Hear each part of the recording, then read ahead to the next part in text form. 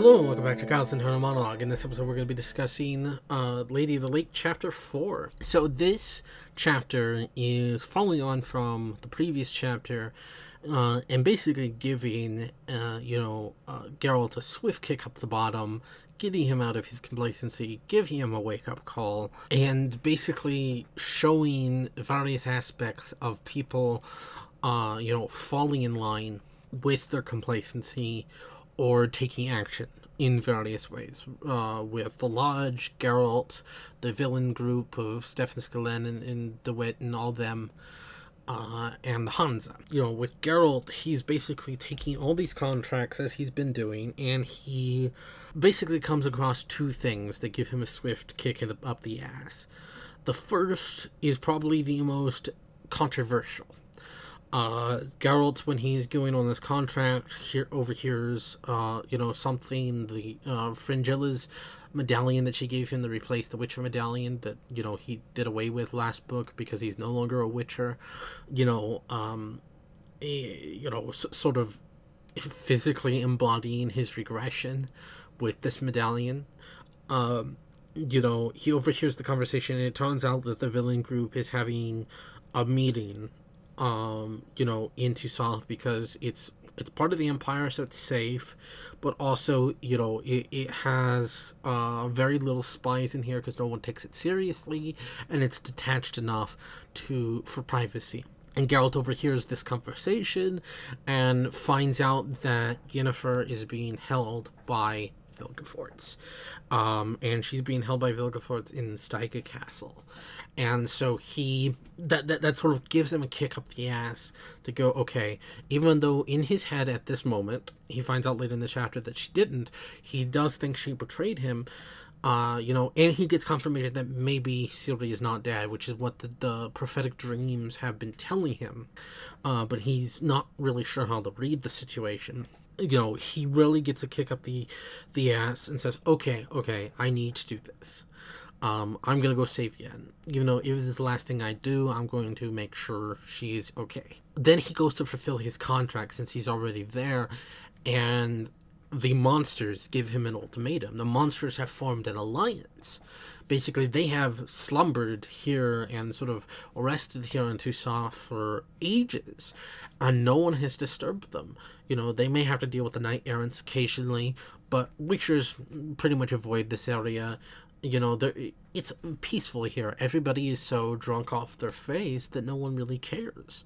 It's not taken seriously, and so it's a nice place for these monsters to get respite. And here is Geralt in his depressed state, his regression as a person, going back to his old habits. The monster hunter, the Witcher. And because of that, he is killing off all these monsters in their population. And in effect, the monsters is like, hey, please stop. And what's fun about this scene, his allusion to the monsters is, in effect, symbolic of his status. The monsters say, in order for us to trust you, we need you to get rid of your sword. A Witcher is his sword. And so Geralt puts the illusion down of his sword and he breaks it. Complete falsehood. It didn't actually happen. But, in effect, this is him redefining what a Witcher means. He's got to kick up the backside. He wants to go save Yen now. And the monsters are telling him to stop killing. So he breaks his sword, illusionary though it may be, becoming not the monster hunter anymore, choosing to redefine Witcher as a protector, a defender. And he gives the monsters a choice, gives them an out. They don't take it because they're angry. And so he fights back. He protects, right? That is the way he now sees Witchers. He, last book, forsaked being a Witcher.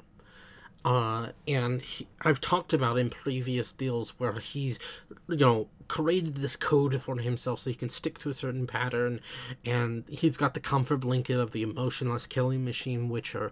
But now he's taking all of that, sort of mixing it up and taking the next step.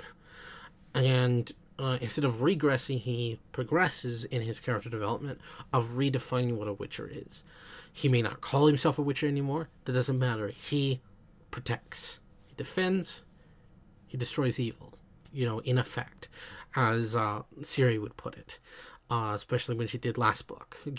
She's coming with her own definition of Witcher, and he is as well. And because of that, this chapter is really when we get to see that Geralt, how far Geralt has not only come as a character, but also how much he regressed last chapter, how much of himself he was not being because he was stuck in this depressed state.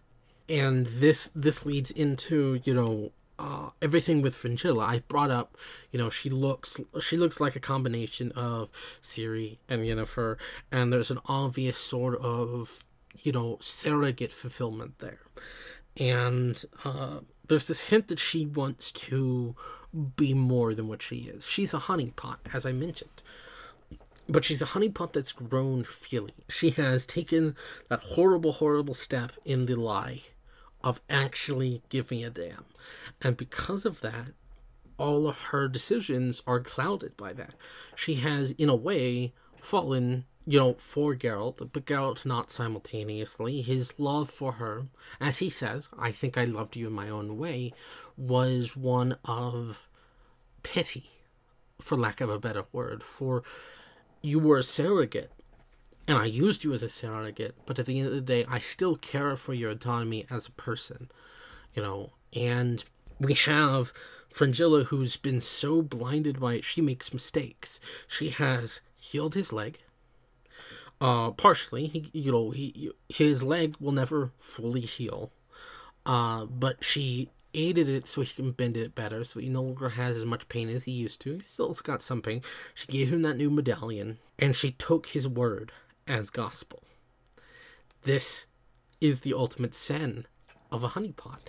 They can't get attached. And that's the thing about honeypotting in general, is that it's a flawed method. It can work, but you have to have a very specific mindset to do it. Because at the end of the day, we are psychologically, predisposed to form of connection. Part of our body is always fighting against the natural instinct to continue the race, continue the legacy, continue the lineage. And because of that, when we do procreate or we do have sex, we create a psychological bond. And in effect, you can't really look at the same person the same way again. There are those who, have that capacity to distance themselves, who can, work their mind in a certain way so they don't think like that. But we know that Geralt ain't. We know that very, very well. And Fringilla has found out she's not there as well, that she fell for the oldest trick in the book. She fell for her, her captor, in effect. Not Stockholm Syndrome, but, a version of that kind of thing. That's what leads to the mistake that is then perpetuated in the legends, as we see with Nimue in the future, with Ricewun and Steiger Castle. Geralt lies. Says, I found out where Vilgefortz is hiding. This is what I'm going to do. She begs him not to go. He refuses. She asks for, where Vilgefortz is hiding. He's like, I'm not going to give you that information. Then she bribes him with the information, that of personal, that Yen did not betray him, that she was stalwart, and she gave this information up not of her free will, and she did it in effect to save him and to save Ciri. And so then he relents, but knowing that there's a sense that she can't be trusted, that there has to have been a reason for this, not only for his depressed mind seeking a surrogate for his, in effect, his wife and his daughter, that there has to be something more to this. So he gives her the wrong location. He says, Rice Run. complete falsehood. It's actually Steiga Castle. And so when she gives the information to the Lodge sends the strike force there to, secure Yen, get rid of Vilgefortz, hopefully secure Ciri before Geralt and his Hansa get there, and there's no difficulty, right? They go there, and it's abandoned. It has nothing there. And the Lodge realizes that Fringilla fell for the oldest trick in the book. She was taken for a ride. And what's interesting is that Triss ends up getting like this interesting parallel with her, because when Fringilla was giving the information, she was being far more explicit than she needed to be, far more explicit than Philippa wanted her to be, in an attempt to aggravate Triss, who it is known has this crush effectively on Geralt. And now Triss and Fringilla have a parallel where they can bond over the fact that they've both fallen for this person who didn't love them back, and they gave them their trust, and he revealed that the trust only works a certain way, that he only wants Yen, and that's all he's ever wanted. And so that's a fun parallel to work with, and shows the dangers of honeypotting, whereas we saw the benefits of it with the Veri de Rideau stuff and Contriella. And then, we have the Hansa sort of getting ready, and all of them basically found a reason to stay, as I pointed out. But they were all willing to head out immediately. Regis was the only one that asked for something, and that's because he wanted an understanding. What's funny about the way Regis talked, especially in this chapter, to Fringilla, was he knew. He knew she wasn't to be trusted. He knew that she was honeypotting him. He knew all of this. He was simply an observer. This is who he is, and he wants to understand why people are acting this way. Geralt did such an out-of-character move. He wants to understand. Of course, it's perfectly in character from an intimate understanding of his psychology as we, the reader, have, but Regis, well, he's an observer, and he's guessed a lot about Geralt. He can't know all the stuff that we know about Geralt. And so that's why he asked for clarification. And so I like how Regis was the only one that was simultaneously not particularly interested in staying. He had the succubus, but at the end of the day, you could easily go. But he was also the only one that asked for clarification before he got up and started packing. It is a nice delineation, whereas Milva, has the entire complication of the Baron, and she turned down his proposal and all this stuff, and Angome's made friends here, and Cahir feels at home. They all were willing to throw it to the side in order to aid Geralt. Regis didn't really care one way or the other, but what he wanted to know was understanding. Dandelion decides to stay. These are two reasons for that, I think it's worth talking about the overhearing of the conversation that I brought up previously. I mentioned that it was controversial, but I didn't really dig into it, and I think it works nicely with the Dandelion bit here, because it's a writer's trick. It is very clearly the author influencing events so that things would go a certain way. I pointed this out in Babylon 5. There was a point in Season 4 where everything's happening all at once, and it's kind of just super convenient. Sheridan returns to the station after the ordeal in Zahadum, and it's just very, convenient, that the people were all gathering to protest going to Zahadum with the Rangers, to Garibaldi showing back up, to Lorien and Sheridan showing up at the right time, and it's all very convenient. And you just kind of have to go with it and enjoy the ride and the emotion of it, but it's very clearly the writer making all this happen at the same time in order to progress. And here we have Geralt, who conveniently is in a cave in which the bad guys are having a talk that he can overhear, to then be presented with the monsters having the alliance, to then get a kick up the ass from both sides, to then decide to go, and then with Dandelion, as with the fight last time, choosing not to go, deciding to stay. And he rides up to them, and you think that he's going to join them, and they like, no, here's some money, I'm staying with my little weasel, Anna Henrietta. Despite what Geralt has said last chapter about how duchesses only marry musicians and fairy tales, he's still gonna stay here. This is an entire thing of Geralt, without being pushed, would not have changed. This is who he is as a character. And so you could make it organic, but this book is already pretty long for a Witcher book. And so at the end of the day, there might have been concessions that Sapkowski made on behalf of the editors or the publishers or any number of things, or it could have been just him growing tired of the character being so stubborn and just finding the quickest, easiest, most efficient way to give him a kick up the ass. That is up to interpretation. At the end of the day, it is a writer's shorthand, and it is a bit of a narrative cheat.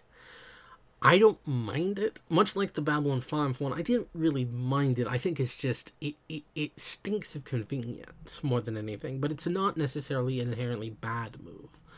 Not in the way that other narrative tricks and shorthands can be. Deus Ex Machinas are universally loathed because of that. You can do Deus Ex Machinas well. You just have to do them very clearly and sort of build up to it, but that's the inherent problem with Deus Ex Machinas. With this isn't near that level, but it's still like a narrative cheat to get them there. And then with the Dandelion thing, I've mentioned many times before that this is a suicide mission, and at the end of the day, Dandelion's not a fighter. He stands by Geralt's side no matter what, and he gave him money this time, but at the end of the day, if Sapkowski sends Dandelion, he's most likely going to be the first to be killed. And he's a character that Sapkowski cares about, wants to keep around for reasons. And, whether everybody is going to die or not, I'm not going to answer, because this is a spoiler section. But, it is a thing where they are clearly going against this big evil mage and his minions, right? What is a guy with a lute gonna do? One who can act as a spy, but a traditional spy, not a James Bond spy, which means he gathers information. He doesn't know how to fight, and he's been in these kind of situations before and nearly got himself killed multiple times. When is enough enough? It is narrative shorthand.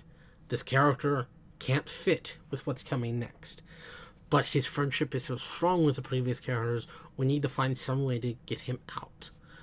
And I think that this chapter, because these two narrative sheets, are right next to each other, effectively, I think is where this chapter, is basically hit or miss for people. Either people really like it or really hate it. I am okay with it. I don't think it's the most organic way to do things, but I respect what's going to come next, and I respect what's come before, and I, as a writer, understand the problem with characters not fitting. There was I believe I've mentioned this before in previous episodes, but I'll mention it again just in case I haven't. Because I've been doing this for years, so I tend to forget some things. That I had a short story I was writing, and in effect, I had the ending in mind, and because the nature of my writing, I'm a discovery writer, which means I don't outline or plan too heavily. I have basic concepts, ideas of characters, ideas of scenes, maybe an ending in mind I'm working towards. But I let the characters tell me the story. I had this ending in mind because to me that was the final page. I was writing a comic. It was a comic short. And so it was like this is the end. This is the final shot, this final panel. We need to get here. That will really sit with the reader and get them to really contemplate what this story was all about. And as I was writing it, my character said no. She said, no, I'm doing this instead. And so I had to sit down and I had to think, how can I get her from point A to point B in an organic way in which the character is appeased and my ending that I want is appeased. And that took a lot of rewriting, that took a lot of working things out. I got, in the end, what I feel like was a nice compromise, letting the character have her moment that she needed. Long story short, she was in a relationship with this person, and what I wanted was very detached from the romance. So she needed a reason to not have to go after her beloved. And so I had to rewrite and figure things out, and the easiest, cheap way would be to eliminate the romance. But then that eliminates a lot of the meat of the early half of the short. So what you have, in effect, is a character that refuses to do what I want, with an ending that works, but has to be gotten through to a different means. And so I figured out a way in which, she goes and completes the romance bit of it, and that ends in tragedy, which ends on the panel that I wanted to get to. But that was an entire conversation I had to have, not only with my work, but also with my character. As a discovery writer, that's the way things work. And, planning doesn't always work out. Babylon 5 was very, very particular about this because of actor dropouts or budgetary constraints or whatever. JMS had to, squiggle things out and work things out. Art is living. Art is a document that evolves and changes. And no matter how many plannings you do, to quote, many a general, that all plans, immediately vanish upon confrontation with the enemy. So this is Sapkowski going through a similar thing. Struggling with the way, because he has things planned. He's been foreshadowing certain scenes, a particular scene in my head that I'm thinking of that has been foreshadowed since very, very early on, that is in this book, and I know where it's located, and I know when it's going to happen, and, he can't get there without certain things happening, but the characters don't want to do it. So he has to force them. And at times, that can seem artificial. If you're not a writer and you don't understand the complexities of what that's like, it can seem incredibly artificial. I don't mind it too much because I know of that problem. I've experienced that problem. I think there are more efficient, probably more organic ways to do it, but there could have been outside variables here. Again, pressure from an editorial, pressure from a publisher, etc., etc. I simply do not know the answers. It does make this chapter come off as a little clunky, and is probably one of the weaker chapters in the saga, even though it is a good character piece for Geralt. Those two narrative cheats do hold it down a little, but it's still really, really good in my opinion, but it's something that you have to sort of accept. Artificiality of writing. Writing is a craft, a skill, as much as it's art. And that can be hard to comprehend if you're not in that community, if you're not someone who does this thing. I understand the difficulties of it, and therefore I'm more lenient on it. I do think it is a bit cheap, and that's why this chapter is a bit less enthusiastic on my side, but at the end of the day, I'm glad the story we got, so I'll accept what pains come with it. No pain, no gain, as some would say. I'll see you next time. Till then, bye.